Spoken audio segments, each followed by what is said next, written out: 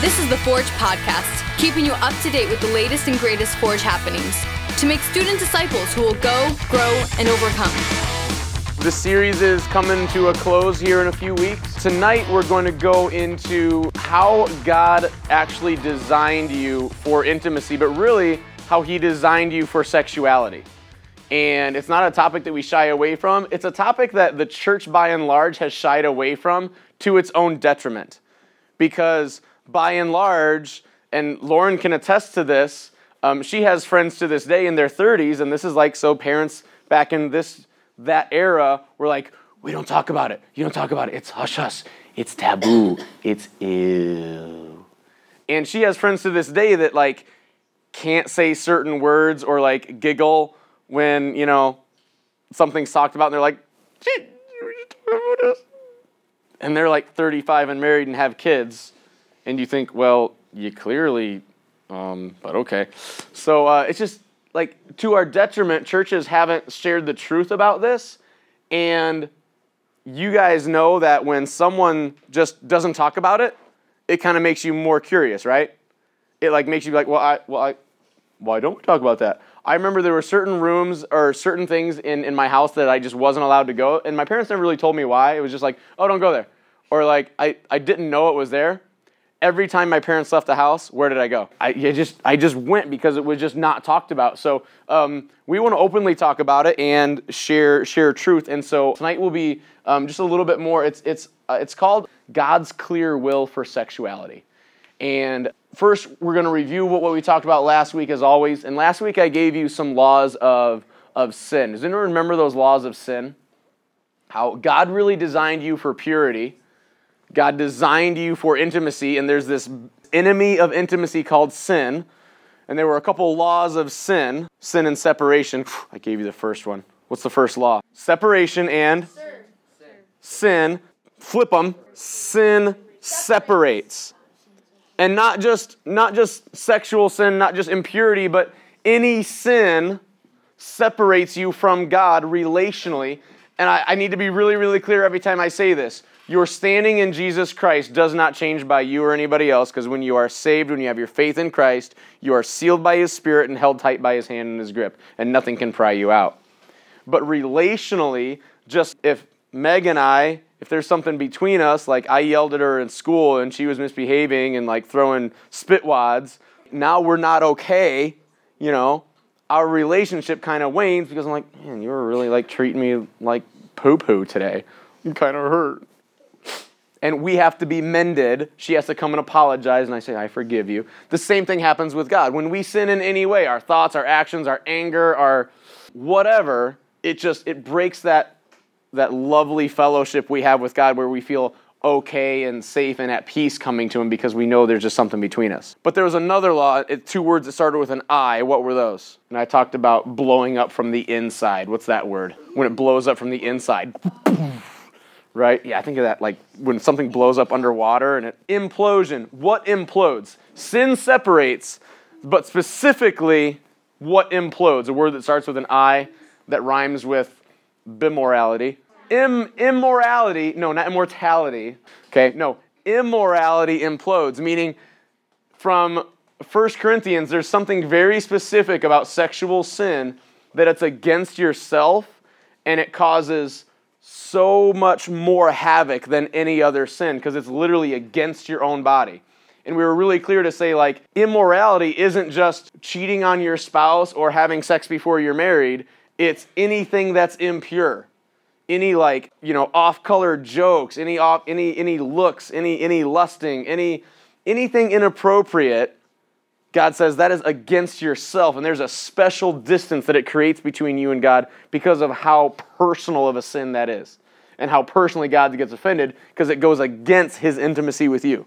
And so we said that immorality implodes, and none of us are immune to it, so we have to know that that is a particular type of danger that we have to be even more careful of guarding ourselves against. And then we shared that, well, we're not out of the water. We're never going to be perfect. So our next point was 2 R's. Sin separates, immorality implodes, but how can we get back together with God? Repentance, reunites or restores. Excellence. Repentance restores. Repentance unites. I think I used reunites last week and not restores, but exactly. And that promise in 1 John 1:9, and guys, gals, memorize this verse. If we confess our sins, he is faithful and just to forgive us of our sins and cleanse us from all unrighteousness. There should not be a day go by that as Christians, we don't get honest with God and said, God, I did this today, I did this today, I did this today. God, this was a sin against you. God, I even sinned and I didn't even know it. Would you please forgive me of this sin? And then that should cause us to say, wow, God, thank you that you forgave me of that. Thank you that now I can just talk to you freely and we can get on with the rest of this prayer. Do any of you remember that acronym for that type of prayer where you start with adoration and then you confess and then you give thanks and then you ask God for things by supplicating? Acts. So that confession restores not your standing with Jesus Christ and God, but just that lovely fellowship that we have with him, okay? So that was last week. This week is pretty fun. God's clear will for sexuality. I'm going to talk about two things. I'm going to talk about the purpose, and I'm going to talk about the perversions, okay? And then I'm going to talk about the point. So the purpose, the perversion, and the point. So God designed you as a sexual being, and I'm not shocking anybody, am I? No. You say as voices crack and weird things are going on in your head and bodies and whatever. Like, I'm not shocking you, okay? No shock whatsoever. So we're going to go through the purpose, the perversions, and the point.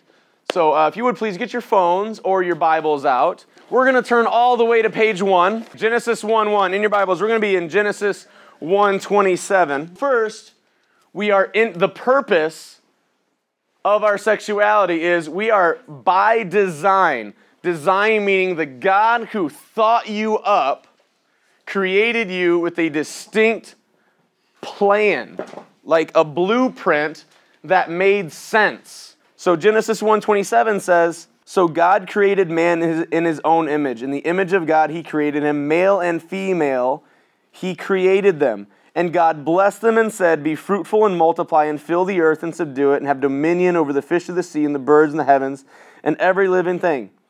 He said, behold, I had given you every plant yielding seed and every beast on the earth and every bird in the heaven. And I've given every good plant, and it was so. And God saw everything that he had made, and behold, it was very good. And there was evening and there was morning the sixth day. So God made man and woman together, separate and distinct, for a purpose of unity. They were to come together and have babies. He said, be fruitful and multiply.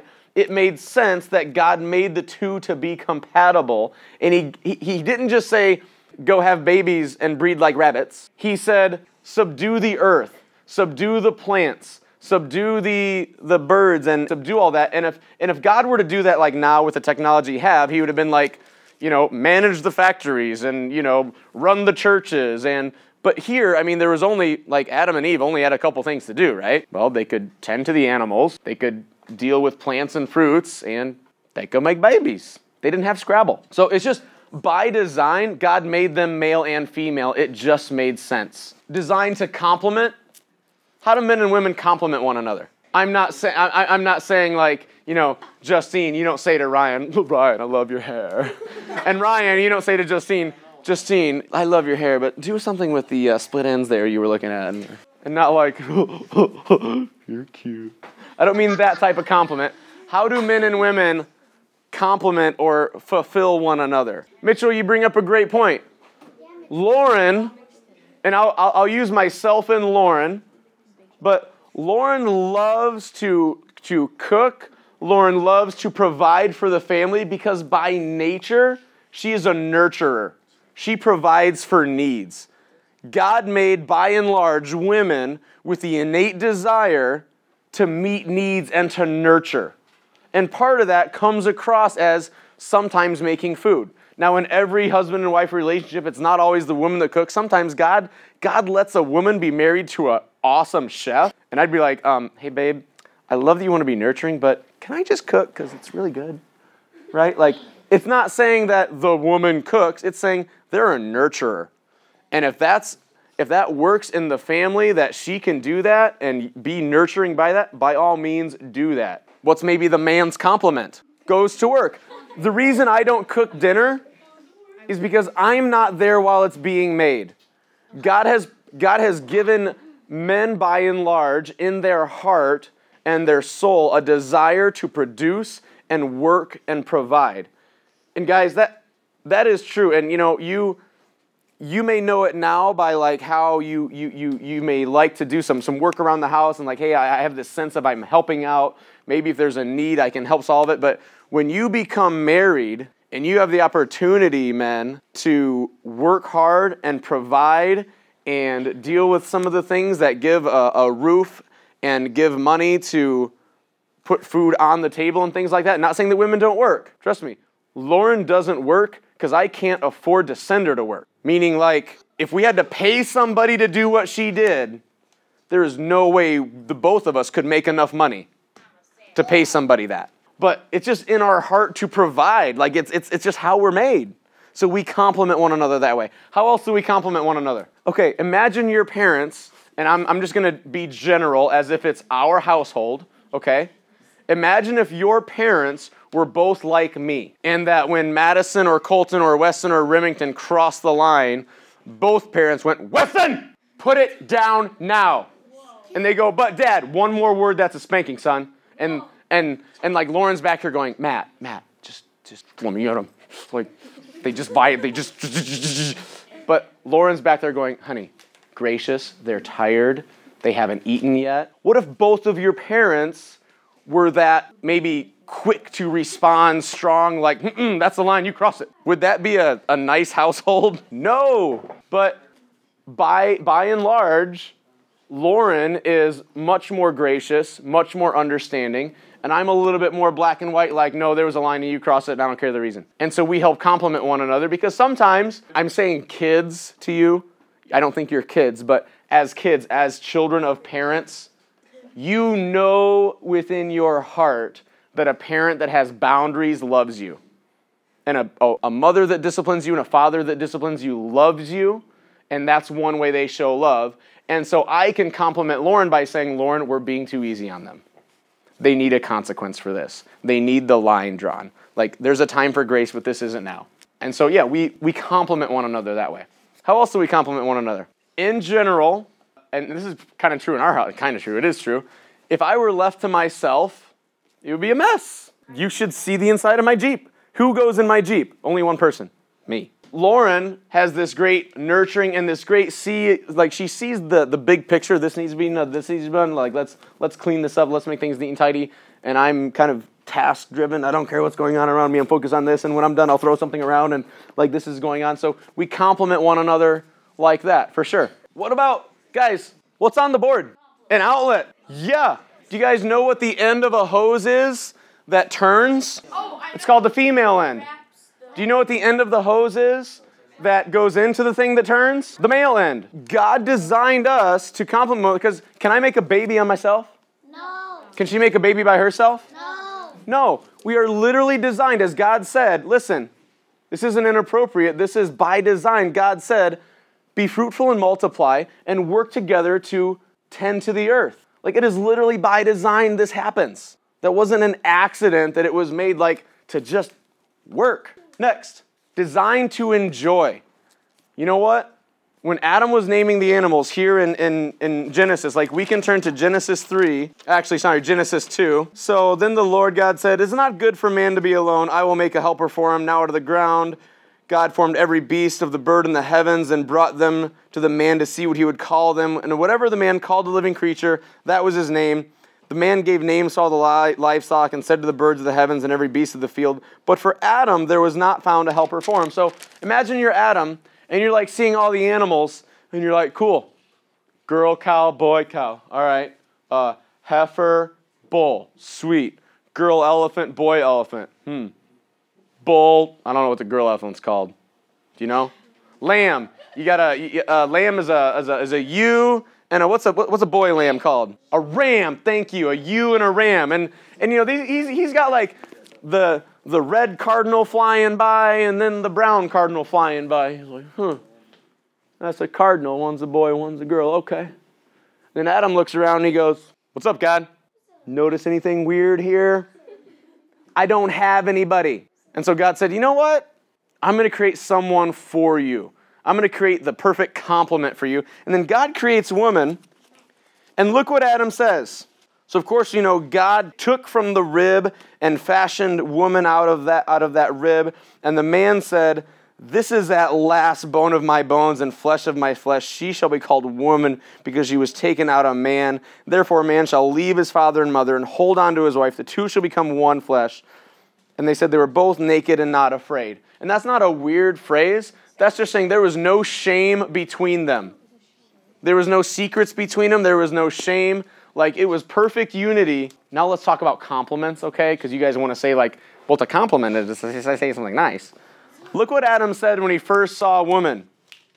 This is at last bone of my bones and flesh of my flesh. He saw every creature had a similar counterpart except him. And he goes, oh, finally. Have you guys ever been to a wedding? I'm sure girls pay attention. This is me stereotyping, and guys are kind of like, but secretly you're paying attention. When everyone stands up to see the bride, where do you look? At the bride? No, that's what everyone thinks you look. You look at the groom, the bride for a second, and they're like, oh, and then you look at the groom to see his face. And he goes, wow, that's for me? The absolute perfect gift God could have given Adam was the perfect compliment. So when you're at that wedding and the bride, bum, thumb, ta-thumb, you go, oh, pretty, let me see his face. That's where you look at a wedding, is you look at the face of the groom and you get a picture of this, it's designed to enjoy. And it says leave father and mother, meaning you don't have to be there. You can be there now. You can go and be and enjoy with the person that I made you for. That's by design. It should literally bring you joy. God's so cool. Next, designed to teach. Ephesians 5:33. Oh, I am not going to get through this whole message today. We're just going to stop right here. Ephesians 5:33. Paul's been talking to this church about kind of the role, if you will, of husbands and wives. So Paul says, however, 31. He says, therefore a man shall leave his father and mother. Does that sound familiar? Genesis, what we just read. Okay. So this is going back to Genesis. Therefore a man shall leave his father and mother, shall hold fast to his wife, and the two shall become one flesh. This mystery is profound, and I'm saying that it refers to Christ and the church. Meaning, marriage and how a man and a woman come together to perfectly complement one another. And by the way, asterisks. Did God create man and woman pre-sin for each other? God created man and woman, took out of the rib from Adam. Did he do that before they ate of the fruit of the tree of the knowledge of good and evil? Before sin entered the world and ruined everything? Yes. Hear me say, when I say you were designed for this oneness, this sexuality, this intimacy with somebody else before sin. So it is not sin. It's not this thing that's I don't know what that is, but it's not ew. It's really, really, really, really good. What we're going to learn for a little bit this week and next week, sin messed it up. Sin messed it up, but by nature it is good and great. And he said it's designed to teach you, I want this to give you a glimpse of what the relationship between the church and Jesus Christ is like. Basically, the relationship between you and Jesus Christ, it's going to be like that perfect union, at least perfect by design. Too bad sin messed it up and gave you moms and dads that are sinners, and you get to hear them. You get to hear their good parts and you get to hear their bad parts and how they argue and how I get angry and how, Lord, yeah, love it. We're sinners. Sin messed it up, but God designed it perfectly to teach us that your union with Christ, your intimacy with God can be perfect. And it was really designed to teach us that. And you have the opportunity. Right now in Big Church, we're talking about these hinge generations, basically generations that can change the course of a family, you can change you can create your own legacy. You have the opportunity, if your parents don't model that, and not perfectly, but don't give you, by the way, I love that you guys said that you really look up to your dad. That was awesome. And they're modeling that, hey, this is what it's supposed to be like. keep on doing it. If you don't have that model, you can say, you know what? I'm going to model to my kids Christ and the church through my marriage, that my unity with Christ should be really, really awesome. God designed marriage to teach us about that. And I think it's really cool. Like, I think God is so good because of how he designed food. You know we need energy to survive, right? We need carbohydrates, we need proteins, and we need fats just to do everything we need to do in life, don't we? But you know what? God could have just given us this like plain wafer of stuff to eat, and that could have been what we know as food, right?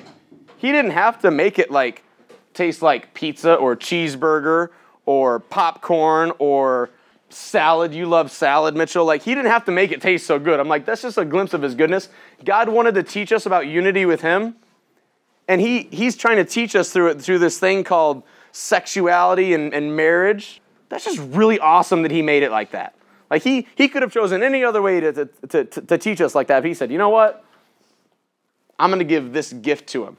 And next week, I kind of alluded to us, your intimacy and sexuality was designed with absolute perfection intended, and then sin came in and messed it up.